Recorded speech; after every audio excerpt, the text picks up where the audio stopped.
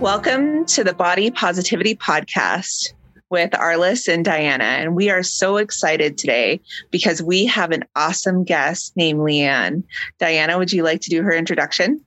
Absolutely. Oh God, I love Leanne. Leanne is the Honolulu personal trainer that specializes in helping women 35 plus level up their muscles in moderation to create a sustainable food and fitness lifestyle so they can love the skin that they're already in. Welcome, Leanne.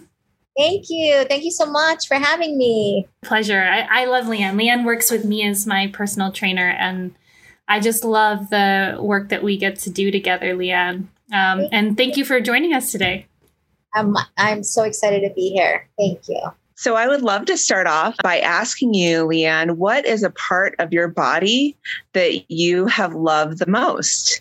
You know, to be honest, I saw that question and I was like, whoa, I had to think about it because I spent a long time, I would say probably most of my midlife, not really loving any part, but through some, life experience, what I realized is that I really, really appreciate my mind as the body part that I love because despite some hurdles that I've been through, my mind has always been able to remain positive, even when stuff was really like down in the dumps. And I really attribute that to me being able to like push and move forward. So that is a part I love, just my ability to kind of pivot and always kind of get glass half full kind of scenario, type of mindset. I love that. I think that that's a highly under-exercised part of the body.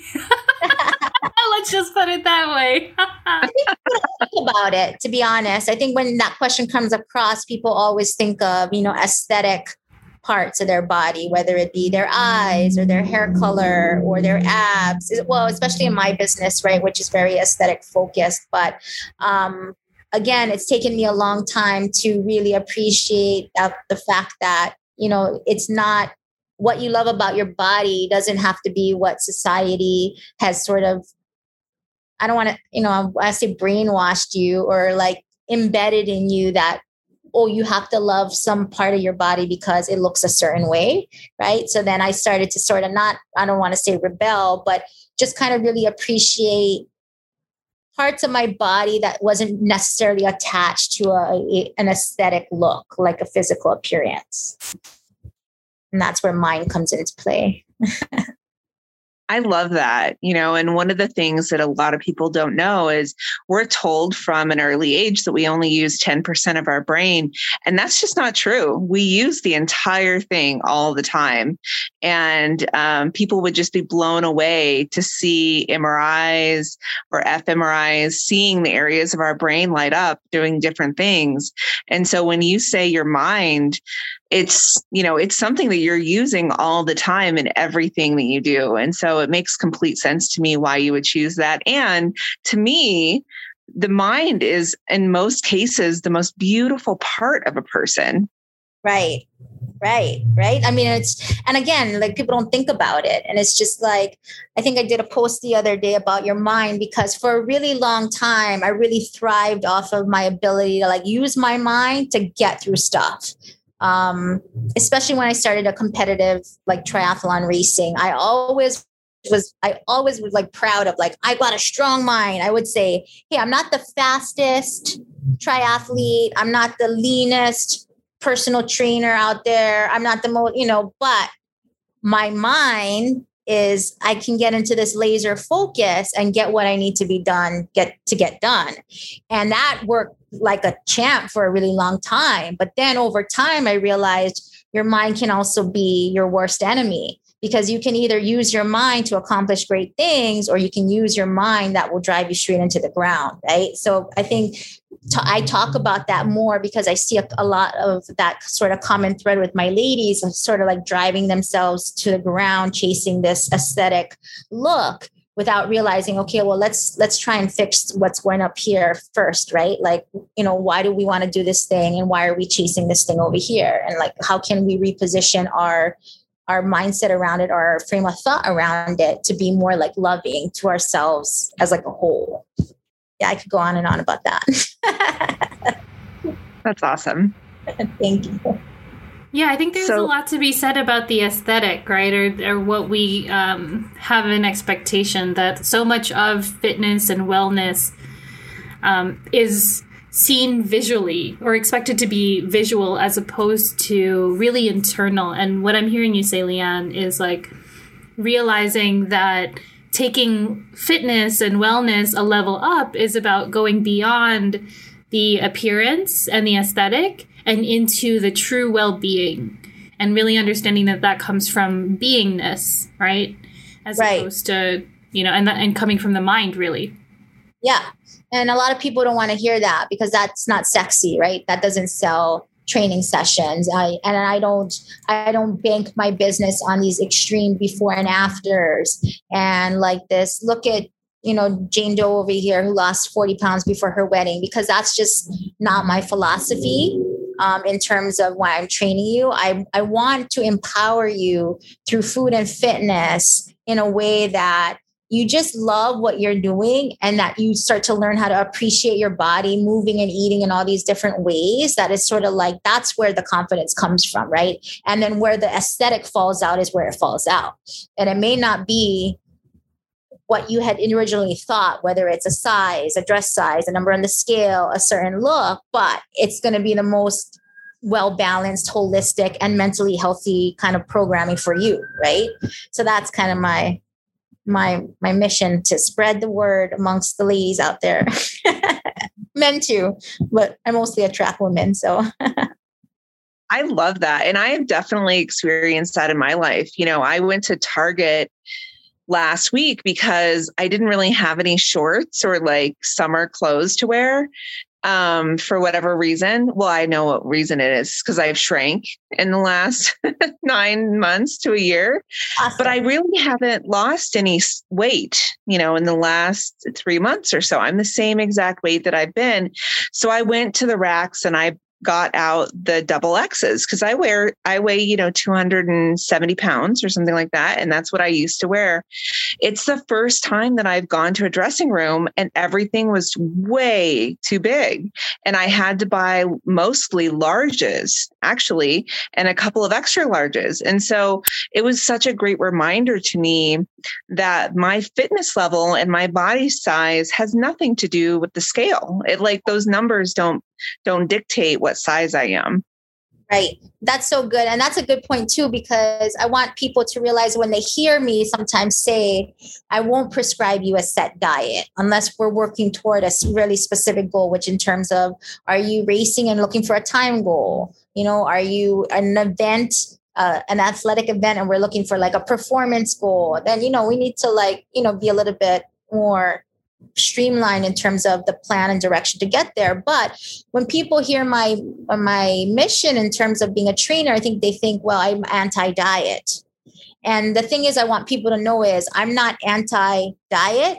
I'm not anti-working out and losing weight to look good or chasing. I am, what is most important for you as a unique person, and how are we going to get you there healthy, safe, and sound, right? If you come to me and you're trying to get into this size and you're just killing yourself, with exercise and extreme diet, then I'm going to try and help you see a different way and feel like, okay, this is not the route for us to go, because your body is giving us messages, is sending us cues that you're fighting against, and that eventually that's just going to lead to a dead end for us, right? So that's what my work too as a coach, because it's easy to me, and I kind of get blasted sometimes, to me it's easy for trainers to take somebody and get a wicked awesome before and after. Right? You have a client that's just so eager to be this number on the scale, be this small size, and they're willing to do anything. They're desperate, whatever you tell them to do. So you go and put them, and I've seen trainers do this all the time. You go and you tell them do 2 hours of cardio a day.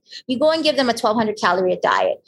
Yeah, in 2 weeks, they're going to drop 10, 15 pounds easy, right? Is that healthy? Is that sustainable? For that fleeting 2 weeks, they attain what they think they have set out to, right? But at what cost? At what trade-off? And then can they keep that up? No. So what's going to happen, right? The rebound after the 2 weeks, after the 2 months, maybe not, maybe it's a slow thing after 2 years. But I try to teach women that you always end up rebounding hard when we start off so extreme and restrictive here, right? Like there's no, I want to say not necessarily like easy is earned, but there's something to be said about going through the work that starts with the mind, right? And doing that ground level work and going through the process and putting it like, notes to the wall and doing like in terms of figuring out your why, streamlining how you eat in terms of like being sure you're not restrictive, you're not over exercising, you're not under eating, you're managing your stress, your sleep is good, and getting all of those ducks in a row before we even start to manipulate anything in terms of exercise or food for a aesthetic goal, right? So I'm just about like what's best for that person. That's like my philosophy. But people sometimes I think they think like Leanne's anti-diet. Leanne's not going to prescribe me a diet. Leanne, I don't want to I don't want to tell Leanne I want to lose weight because she's so anti-loss weight. No, I'm not. I'm like pro what works best for you. That's going to keep you healthy and living life, and enjoying the ride because this is it for us, right? Every day we got one less day. So let's just maximize our time here. Yeah. I love that. Yeah. That's awesome. I'm hearing you say, that really your philosophy is much more about sustainability and creating something that's like lasting and healthy and like not doing it in an extreme way. And I think that that's great. I've definitely paid the price on the other side. And yeah, like for me, the way I worked with my challenges with overeating and with extreme diet and all that kind of stuff, was really starting to see it more as a pattern of almost addiction on both sides. Where that, there was a part of me that was like addicted to the the self-abuse in a way. And another part of me that was addicted to, the like hedonistic side of like overeating kind of thing. And like realizing that and being honest and open and, I think it's hard to see because like, you see it overall as a means of somebody chasing something, that feels unattainable and just like having a lot of shame and judgment around the whole process was at least my experience. And yeah, I find it kind of hard. So I definitely, it's part of why I love working with you, Leanne, is because it's not about a number on a scale. It's about well-being. Even today we talked about, consistency, right? When you were like, what's the goal? I'm like, I just want to keep working out. I want someone to make sure I'm working out. Help me do that. Right. And then you came back with you initially prefaced it with something like, I know it's not a big goal. So you can see how like sometimes the self-sabotage comes in, right? And trying to buffer a really positive statement and a positive big win, but there's something about it and it's in with our mindset, right? That's quick to undercut it and preface it with it's not that lofty of a goal, but it's my goal. And I said, no, consistency is level 1, man. If we can't build the foundation of that house, which is doing the thing a little bit, most days than not, we can't go to the next level and the next level and the next level. So that was a huge win. So I think it's also, remembering like giving yourself grace and just trying to turn that when you feel that little bit of like, that inner critic rear its head on that shoulder that peeps up and is like, don't tell the trainer your goal is consistency. That's not good enough. No, say like smack that, like shut up. That's a great goal, right? But then again, that's what helps with working with a coach in any aspect, right? When all your fears and all these negative voices start to pop up, your coach kind of helps you and works through that because we see that time and again, right? So like you see it with your clients, artist sees it with her clients. So yeah, but I like to touch upon that as exercise as an addiction because that hits close to home for me in terms of I really, really don't like when people tell me that exercise, this is what they used to always tell me. Well, you can never exercise too much because exercise is good for you. Exercise, you're addicted to exercise. that's really good then that you're addicted to exercise. That keeps you exercising a lot, right? People, because there's like this, like good connotation around it, they can't wrap their head that it can also become ugly. But when we started the podcast and we talked about mind, we all very know that our mind can either really work with us or it can really work against us. And the same thing with exercise. So it's hard. I'm glad that you talked about it because I want people to see that, yes, exercise, when you do exercise, it does cause a chemical reaction in the brain that is similar to getting high. Endorphins release, all these different hormones are going through you. And if people that are sensitive to that can definitely start to get addicted to the feeling, chasing that high. And then especially when you start and you're getting the results that you're chasing, right? That's just another level of the high. And then you just get into this cycle, right? More results, do more. And then you just get on this hamster wheel. But yeah, so I'm glad you brought that up. So our follow-up question is, what part of your body do you feel the most challenged with or have in the past? That's super easy. It's been like, since I can remember, maybe like third grade, second grade, it's been my stomach. It's like my nemesis, to be honest. It's like, I don't know. I think it started with, I had a young teen mom, was very weight focused, love her to death. She did the best she could. But I think she was very sensitive to my weight as a very young child. And because she was a young mom coming into her own herself that had her own insecurities, like now as an adult, I can see where it came from. But when you're in it as a little girl and your mom's always commenting about your appearance, like your face looks too chubby, don't wear that shirt, like, because you look like you have a spare tire around your stomach. I mean, it's so funny to me, like how these statements she's made to me, right? Like just stay ingrained, like tattooed in my brain forever. If I were to sit down and talk to her about it, I think she would probably not even remember, to be honest. And, it's been a long work in progress for me to work through my own stuff. But I think with that, her and my dad being super weight focused on me, it really drew attention that I always just hated my stomach, to be honest. I despised it. I think I remember like in third grade, looking in the mirror and just grabbing my like fat roll on my stomach and just think like, God, I wish I could get a knife and cut it off. Like just this piece that like cut it off. And I would like think about that and squeeze it in the mirror and like try to think about like, how could I get rid of this? I would literally go out and like wish upon a star to wake up skinny. Like this, like in third, fourth, fifth grade, I was just like, oh my God, wish I could wake up skinny. And then it was this weird thing because my mom then were so weight focused, but then they would love to feed us and give us all the food we wanted. So candy, soda, ice cream. We never had restriction. So I think for me, it was a sort of weird, convoluted message of we love you. Here, we love you with food. Here, eat the food, finish your plate, clean your plate. But you're chubby. You should lose weight, and all this stuff. So I've always struggled with my stomach.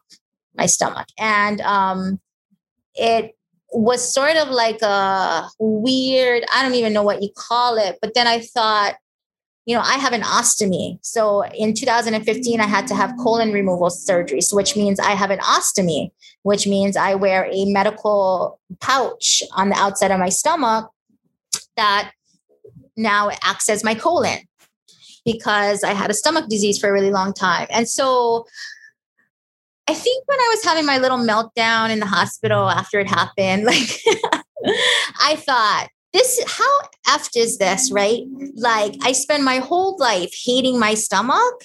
And then something in the universe is saying like, oh yeah, you hate your stomach? Like, look at how much you're going to hate your stomach now. Right.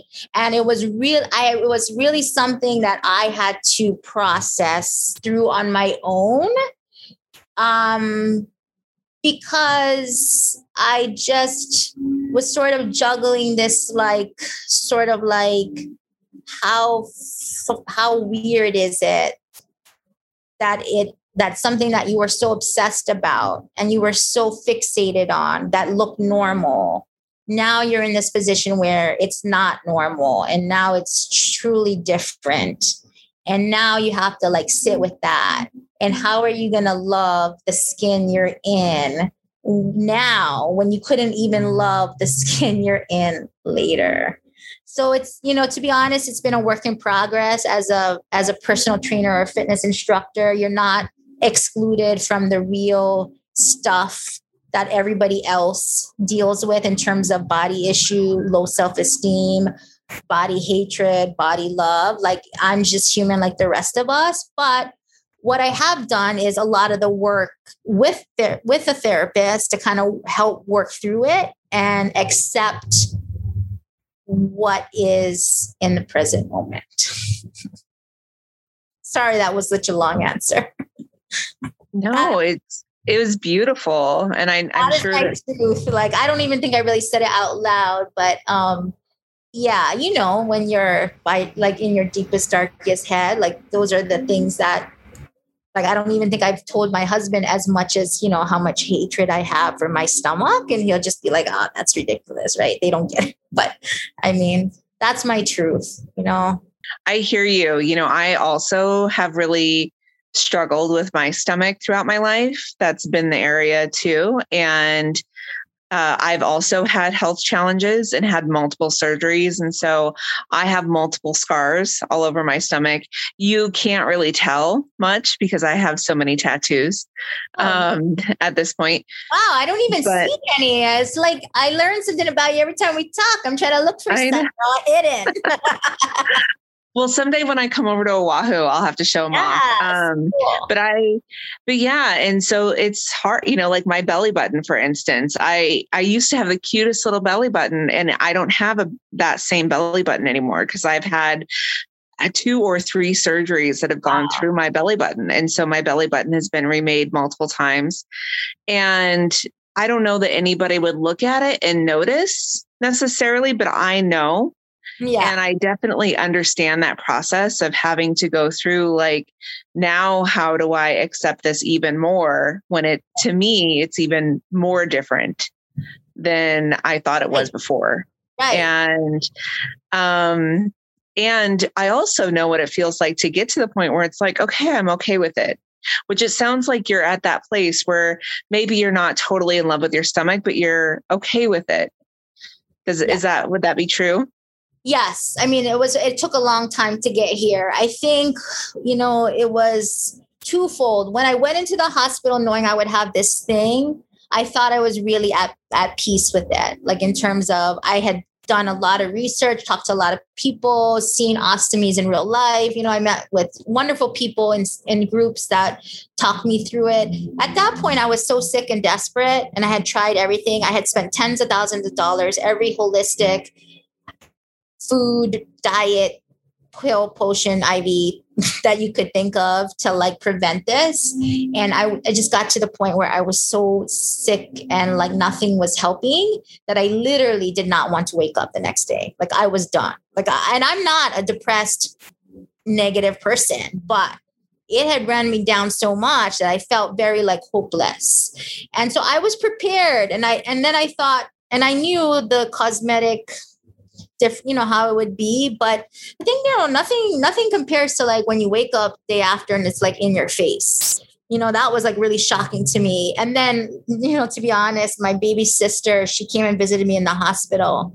I like to think about, like, say it like, okay, you know how like if you go in the hospital or whatever and you have surgery or something, I would say, I don't know, some of my pregnant friends have told me this, like when you have a baby or whatever, they put you in like the grandma panties and stuff and you know, to deal with all of that. So it's not like you got like your hospital panties versus like your sexy panties and all that. Okay. So when you're in the hospital and you have colon surgery, they hook you up with like the hospital version of an ostomy bag, okay, which is like it's see-through and it's huge and bulky and it's sort of like I don't want to say grandma panties, but you know, it's sort of like these, not your sexy lingerie, not your, you know, but it is what it is because you just got out of the hospital, you want to see what's going on.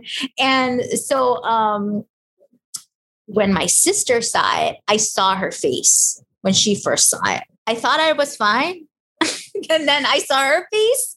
She was really good. It was quick. She was really good to hide it, bless her heart, because I know she didn't mean it. You know what I mean? It was just a natural reaction to what it was. But I think that's when it set in for me, like, holy shit, this is it. This is it for me. Like, this is as good as it gets now, right? And there's no turning back. Like, I knew this. Like, this is my forever. This is how I'm going to die.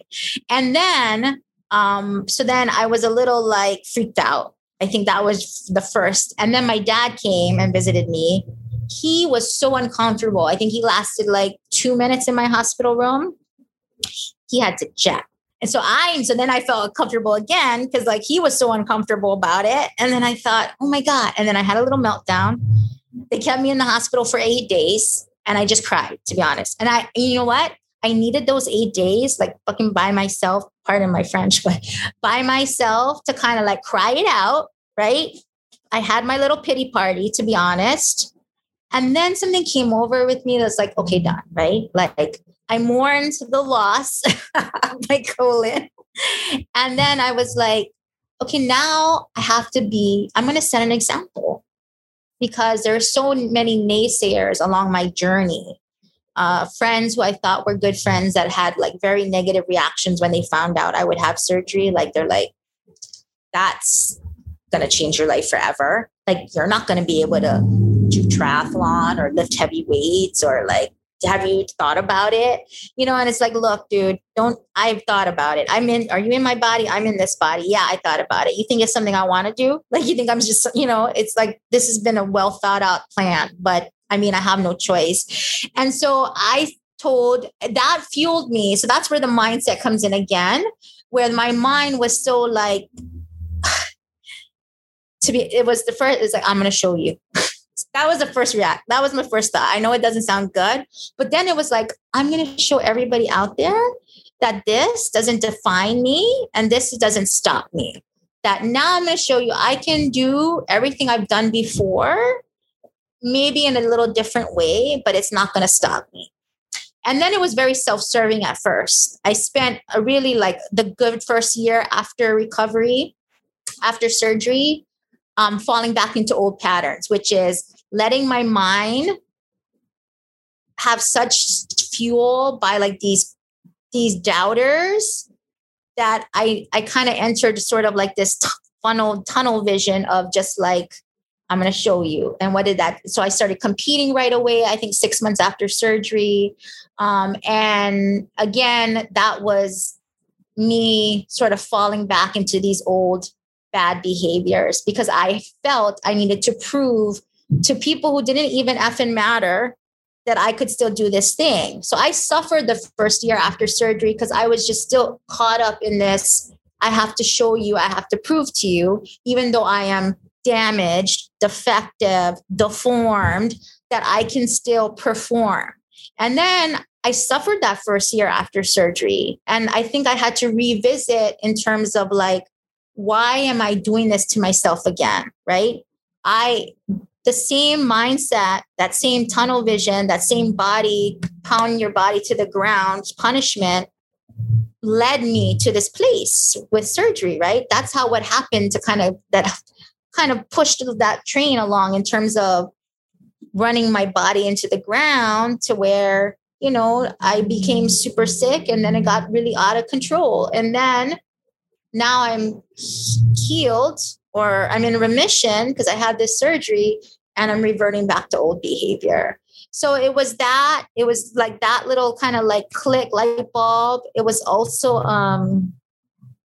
me realizing that I was kind of using exercise and dieting as sort of a distraction from probably feelings that I still didn't want to settle with and deal with. And after working through that, then I started to appreciate like, wow, this is the first time I'm not having to run to the bathroom 30 times a day because I have the stomach disease. I'm able to work out and perform well and not get all these gastrointestinal issues and all this cramping issues and all this blood in my stool issues because I'm healthy now. Like I don't have to deal with this colon thing anymore. And then so it was a slow process, but it kind of finally got to this point where it's like no longer I'm going to show you. It became like I'm going to show me, right? Like I'm going to show me and do me and appreciate like all that my body can now do for me and have more gratitude for that versus like battling against it, you know. And I spent a really long time battling my body. And I kind of explained it to some people. Like I felt like I was in a boxing match with my body. And I was like, I'm going to beat you to submission. You're just going to do what I say. You're going to like, you know, you're going to eat this little calories and you're going to do all this exercise and you're going to be this weight. And then at the end of the day, like my body kind of TKO'd my ass out. I was like, no, we're going to do it my way. You have no control. Yeah. I love that. You know, and that leads me to one of my questions, because I'm hearing you got to a place of greater self-love and self-acceptance, and a place where it is about, you know, you appreciating your body and all that your body does. What is a self-love or a self-care practice that's helped you in making that transformation? I saw that question. It's a tough one. I mean, to be honest, it took a lot of like getting knocked down and learning the hard way. And sort of doing this, what did they say? Like insanity is doing the same thing over and over and expecting a different result to finally start to like realize like something's not working. And then I think what happened was I started to switch my mindset around exercise, as exercise should be punishment and you need to suffer, into pursuing exercise that made me feel empowered, which for me, it was like focusing on strength training more and not so much on the racing and cardio side. And then utilizing my strengths in that arena in terms of lifting heavy weight, doing certain moves that require a lot of technique, letting my body perform, and focus more on like a performance goal that has helped. So it was weird because I did, you know, exercise is actually like more of a self-hatred activity early on, but it's really truly transitioned to a self-love activity that I do now. I think another thing helped was, I had early on last year for I think 8 months, we tried for like to have a baby and go through, and I was settled like IUI, IVF, doing all that things. I knew what my goal was. My goal was to be as healthy and as, you know, have a very like low stress, balanced hormonal system to be able to try and get pregnant. So that was a big shift for me too, that okay, we're no longer exercising for weight loss or a look. We are exercising just to be healthy so that we can possibly carry a baby. And so that helped me too, to have more self-love. And to be totally honest, as I was going through it, especially when we started to hit the IVF cycle and it was all these injections and all these things that were happening, I started to fall back into old patterns, which was an over-exercise and under-eating. And then I reached out to my therapist more and said, hey, look, like I have the mindfulness to know enough that I'm reverting back to bad behaviors, but I don't want to do that, right? So how can we figure out what do I need to do so that I don't try to sabotage my ultimate goal, right? Because like I said, that inner critic is always sitting on my shoulder here, always telling me like, you know, no, you don't want to do that. You want to come over here and do this. So it was just kind of like viewing my body as a more, I know it sounds sort of like cliche, but more of as sort of like this vessel for a bigger purpose. I mean, I'm not saying like your body has to give, you know, birth to have it a bigger or nothing like that. I had been lived in this body for so long as sort of like a machine, that this machine was just supposed to produce a result in a race, in a time, on the scale. And I just had switched it to, okay, no, it's totally different. We're trying to, you know, produce a different result, and how we're going to get there. It's going to be like something that's sustainable and stress-free. So, yeah. So I'm hearing as using as a self-love practice, exercise, but having to go through the experience of transforming exercise from what it was in the past with like self-hatred and punishment, which I can definitely relate to feeling that way. And getting into a place where it's a form of body love. And you're doing it to strengthen. So like I'm hearing you say that with like less of the focus on cardio and racing and more on strength training and like the performance as opposed to like the number on the scale or the race time and those other metrics that are really more outside ourselves that we get caught up in because they're sexier, right? Like it's it's immediate, right? Like if you starve and you over exercise a little bit, you'll lose some on the scale, and people, that's an immediate high, right? I think it's definitely just looking. I think it comes down to just self-love is just having gratitude for my body, that I can be able to now wake up and do the things that I want to do exercise wise and strength training wise, pain-free, that I am fit to be able to carry my own groceries and like move, stuff on my own and, lug dog food up and downstairs or whatever. Just all these little things that I never really thought about, right? That are like, I'm healthy. I'm fit. That should be good enough, right? Like, why does it have to be you're only healthy and fit if you look like X, or you're only healthy and fit if you look like Y? So it's been my kind of lead by example, like, hey, look, I'm not the leanest trainer. I do have highs and lows. I do go through, higher weights and less weights, but that doesn't make me any less, important or valued or, and it doesn't make me any less fit. It's just, why are we set that your body should be this one size? I mean, it's seasons, things change, we age, right?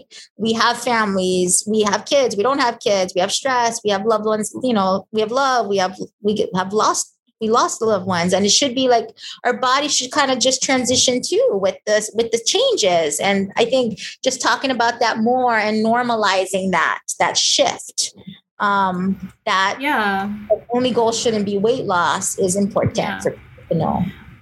Well, I've shared this with Arliss, and I think as well, Leanne. Like I gained, I think, 25 pounds since last year, and I actually feel really fit and great in my skin and love myself even more in a way that I did not expect. And I think it really is about seeing yourself as like healthy and fit in your own skin in the moment and like with what you've got. I did like an Instagram reel where, I talked about gaining weight in COVID, and I was like, you know what? Your body just survived like a pandemic. Hey. Your body kept you healthy through this time. Thank God for your body that it did that, right? Like, why are we so upset that, there's, maybe a little more jiggle somewhere that we're not expecting, or that, it doesn't look like it used to look, when, we just our body just took us through that. That's amazing. Yeah. Yeah. But I also hear you too with the negative patterns.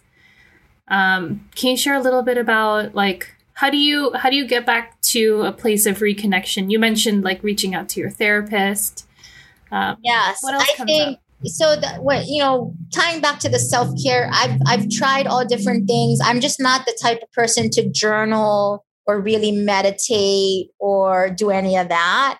So that's why I said exercise. And again, I want people to know though that exercise, it's a fine line, right? Like anything good can turn bad. So make sure exercise is, if that's your self-care, that it's sustainable and it's safe and sound. But so when the negative, I feel solid in that at this point in my life that I reach out for support. And it never used to be that way because I was always like a do-it-yourself kind of girl, like do-it-yourself, muscle it, don't be weak, suck it up, push it down, don't talk about it, go run it out kind of person. Like I used exercise as my therapy. And people hear that all the time, right? Oh, but exercise is my therapy. No, exercise ain't your therapy. Exercise is the distraction from therapy. I'm a super advocate for people going to therapy. All my clients know this. I always tell them, hey, look, are you seeing somebody? Are you talking with somebody? Just having this third party or this other person that has like a total unbiased opinion, no opinion, just and not related to you, can't kind of like put anything through rose-colored glasses. That is my main thing. If you feel like negative inner voices or critics coming out, or you're reverting back to negative behaviors or old patterns, reach out for support, right? Whether it be a spouse, a friend, a loved one, a family member. But again, if people are open, I always tell them, if you have good by the means and good insurance and you can go look for a professional, I highly recommend it. It was a game changer for me. It's a super stigma amongst the local Native Hawaiian community, because my parents always like, hey, why are you talking to other people, strangers, about your shit? And they just don't get it. So I always try to advocate for people, especially like local Native Hawaiian people, to, if you have the means, seek outside professional support, because that's the best. That's their wheelhouse. We can talk about it all day in training, but I'm not a professional therapist. So, find somebody who can help you. And I always have a few recommendations I keep in my back pocket of ladies that I've worked with over the years, because I've probably been in and out of consistent therapy since I was in college. So it's been a long time. Yeah. Support. I love that. That is so important. I see a therapist regularly. Well, we don't see each other anymore because of COVID, right? But we talk every other week, and I've been communicating with the same therapist since 2013. Yeah. In fact, we realized that this week we had celebrated 8 years of being in consistent communication with each other.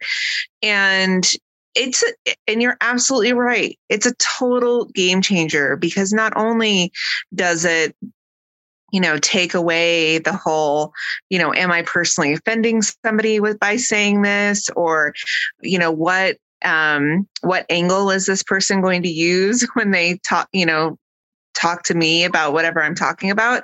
It takes away all of that. But she also helps me remember where I've come from, and she helps me celebrate. And I'm sure that happens for you too with your therapy. And so I love that you're such a big proponent of that. And I really believe in it too. Good. I'm glad. I think more people need to talk about it. I've seen her so long. She put me on maintenance, so I kind of call her on an as needed basis. But it's just amazing. The thing is this, and it's work. But people they think sometimes, like with me, sometimes people think, oh, I'm paying you such good money, the result should come easy. No, you're paying me good money, but you still got to do the work, right? And at the end of the day, therapy is a lot of deep work and uncomfortable, and you have to be willing to sit with it, and you have to be willing to focus on stuff. And some people, and the biggest thing I hear when I try to tell clients sometimes that are resistant, that I have nothing to talk about. And I said, great. That's a perfect time you need to go to therapy, when there's no major drama, urgency, clouding all the emotions that are going on. And you'd be surprised when you walk in there, I have nothing to say, doc. I have nothing to say, doc. Those are some of your most breakthrough sessions, when you feel like you don't got stuff to say. Yeah. Yeah, I love that. I'm a huge proponent of therapy as well. I think it's looking outside yourself to get someone else's opinion is just so important, because we all get caught up in our stories. And also it's just a means of us feeling that connection. Somebody who really understands us and is on our side. And I think we all need somebody like that. Especially, just like you were talking about, Leanne, not all of us grew up with parents who were the support that we needed. So it's, there can even be parts of it that can be reparenting our inner child based on what happened when we were kids. And, what happened to us was not our fault, but, the healing is our responsibility, because we're the ones who have to live with what happened. Right. within us, and all that kind of stuff. So yeah, I want people to know too, therapists, I mean, they call you on your BS. They're not there to sugarcoat it, tell you what you want to hear. They could give two F's about it, right? So that's what I like too, because I usually find that I'm so adamant about something happening to me as a certain way, right? And then they're able to just let me see, like, but we have our rose-colored glasses on, the way we behave and what we expect in terms of other people's reaction. And then they're able to really give you like this outside perspective, be like, nah, maybe you approached it wrong. What about if you looked at it this way? And I'm like, really? Really? I think one time I was having an argument with my husband to talk it out on therapy. The therapist was like, wow, you were pretty hostile. I was like, hostile? I'm like, I am not a hostile person. She said, that was pretty hostile. So it just makes you like, like they call you out on your BS. Like I was so in it. And I was so like, I'm going to tell her about this. She's going to be like, yeah, you were right, Leanne. And the first thing she's like, you were being hostile. So I was like, okay, doc, I know, I'll work on it. Got my homework, less hostility towards the husband. That's awesome. I love that. It's hard. And I listen and I do the work. I'm open to it. That's why, because I know it's like, okay, like this is going to help me. So it takes two, right? So yeah, therapy, love, hate, right? So one of the things that you've talked about so much during this podcast, which I have to say, like, this has got to be one of the funnest ones we've done so far, which I think Diana and I say every time, but it's true. It just gets better and better. One of our questions is, how do you overcome societal norms or, fly in the face of what society expects? And you've talked a lot about that, being a trainer and, not fitting the look, like you've said, you don't fit the exact look of what people would, consider a trainer. And you have this, health, which was a blessing, this health change, which was a blessing, but it makes you different in a way than people would expect trainers. So how do you work with that? And how has it been a gift in your life? I think, first off, I had to come to the acceptance myself, right? That took a really long time, to be honest. I'm 44. It probably took only within the last 3 years, to be honest. It's like anything, it's a forever work in progress, right? But what I decided was that first I was like, who says, like, why do I keep saying this thing, right? Like how a trainer's supposed to look. I've been playing this narrative. I keep telling, in my head, I'm telling myself, or when I talk to myself, I play this narrative all the time. Like, well, I was a triathlete, but I was always like the heavier triathlete. Like I wasn't the ideal triathlete, right?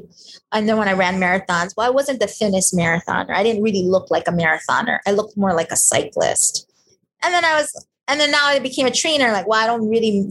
And then I was like, what the hell? Like I am perpetuating this false narrative, right? Who gets to say a trainer has to be somebody shredded with abs, right? Some of those people are the most unhealthy people. I've been around bodybuilders, figure competitors, triathletes, marathoners. Some of the most ripped looking people are the most unhealthiest, unfittest people because the way they go about doing it, right? But what I first had to do was like, yeah, stop perpetuating this false idea that you have to fit this mold. Where did you get this mold? Who says a trainer has to look like X? So then that was the first thought. That's always a work in progress, though. Every day you're always like, like you're battling that inner critic. So that was the first thing. Like, I'm just going to own it. Like, then I started to just like put myself out there a little bit more. Okay, I'm going to show my videos and no filter, no editing. And then you see what you see. And that was scary as hell. That's still scary as hell. But like anything, the more you do it, the more like the exposure therapy, the less intense it is. And then you just keep doing it and you forget about it. So it was like, okay, so if I'm going to fight this narrative that a trainer looks like X, And I'm going to tell myself, who says that? Who said the trainer God said trainers got to look like this? Then I'm going to start to show the example. Trainer can look also like me and set a new, like, this is what a trainer looks like. No, really, this is what a real trainer looks like. That is having fun, living life, being healthy and balanced, but still doing the thing. And it just really started with me, I think, showing like, okay, me working out, showing my workouts. Yeah, I work hard. I do this, showing like how my body moves, how it looks and moves. And then just kind of talking about that and normalizing that. And you know what? That is like still a sensitive part for me personally. So it's been a very slow work in progress. Ideally, I would like to be more open with me moving my body with an ostomy. Because right now, unless I talk about it, people don't know really, unless I show it or tell about it.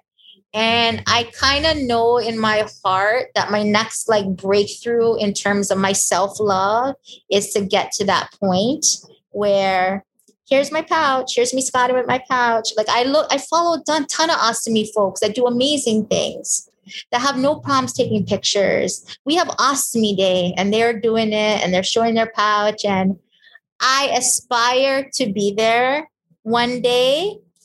I'm slowly trying to move there, but it's been a tough road to like fully commit and be all in. So I'm always like looking for suggestions or to work with other people to be like, how do you fully embrace that part of yourself that you're not so sure about? And for me, I've just settled on it's going to take time. And I feel like when I'm ready, I'll kind of know I'm ready. And, but yeah, so that's kind of where it's at.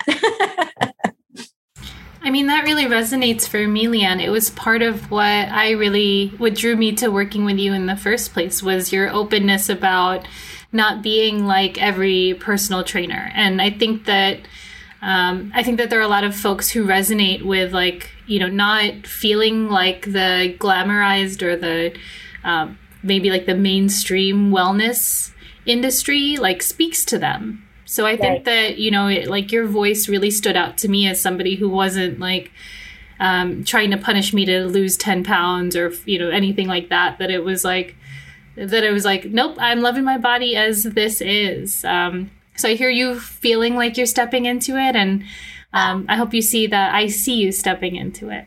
Thank you. I really appreciate that. You're a freaking inspiration. Like, I can't wait. Really? You better like tag me in the comments when you post that picture, Leanne, because I want to celebrate you. Oh, thank you. I know. It's like, but every time I'm like, I don't know, so.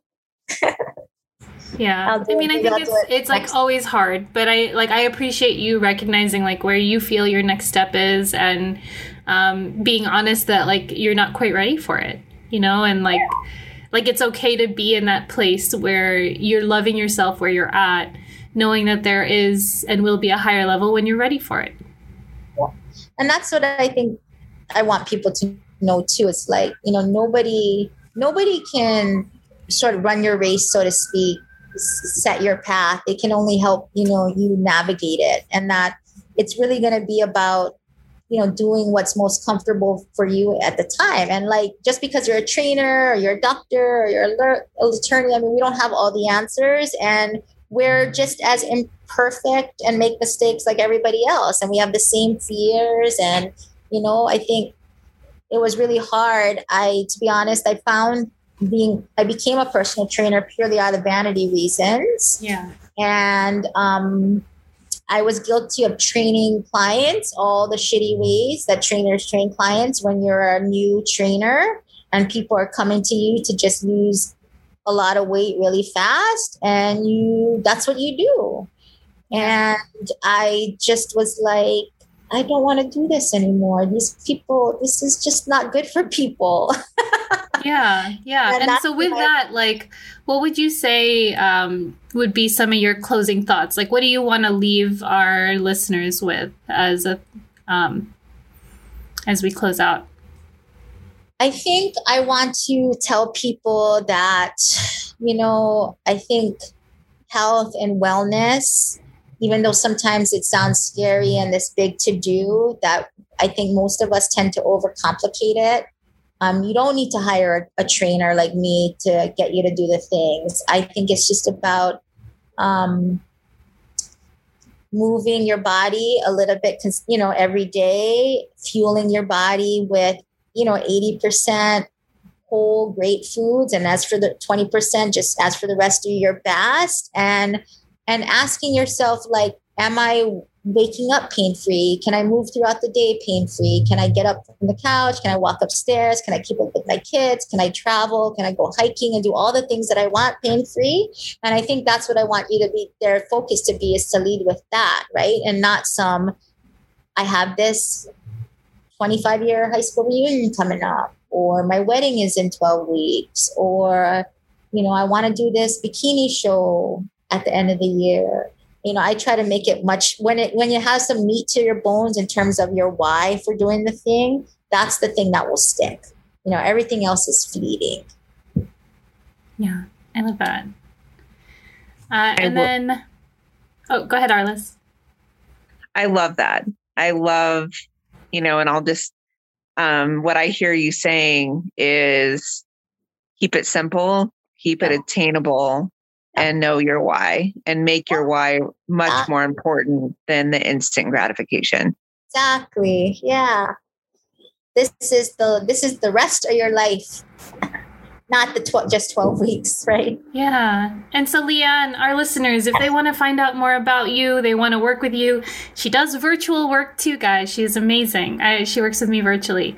Where can people find you? Well, I think the best way is probably on Instagram. I'm at Leanne Watanabe. My website is leannewatanabe.com, but I try to post at least every day just to offer education and content in all realms of food and fitness that kind of really speak to my style and my training philosophy, which is, mindfulness, some heavy lifting, and moderating your food so that no food is off limits. I love that. That's awesome. Well, thank you, Leanne, for being with Diana and I today. We are so honored that you took the time to chat with us. And this has been, you're a powerhouse. This has been an amazing podcast. We're just so grateful to have had you on. Thank you so much for having me. I super appreciate you guys, letting me come on and talk about what I love to do. I really appreciate the opportunity. Awesome. Yeah. And Diana, I wanted to ask you, what are we talking about next week? It's just going to be you and I again. Yes. So next week we're talking about, in honor of this month, of Pride Month, we are speaking about body positivity and sexuality. So really looking forward to that discussion. I think it's going to be a fun and sexy one. Yes, it sounds hot. Yeah. Yep. Awesome. Well, we'll see you all next week on the Body Positivity Podcast. Give another thanks to our guest, Leanne, today. And we'll see you next week. All right. Thanks, bye. Leanne. Aloha. Bye.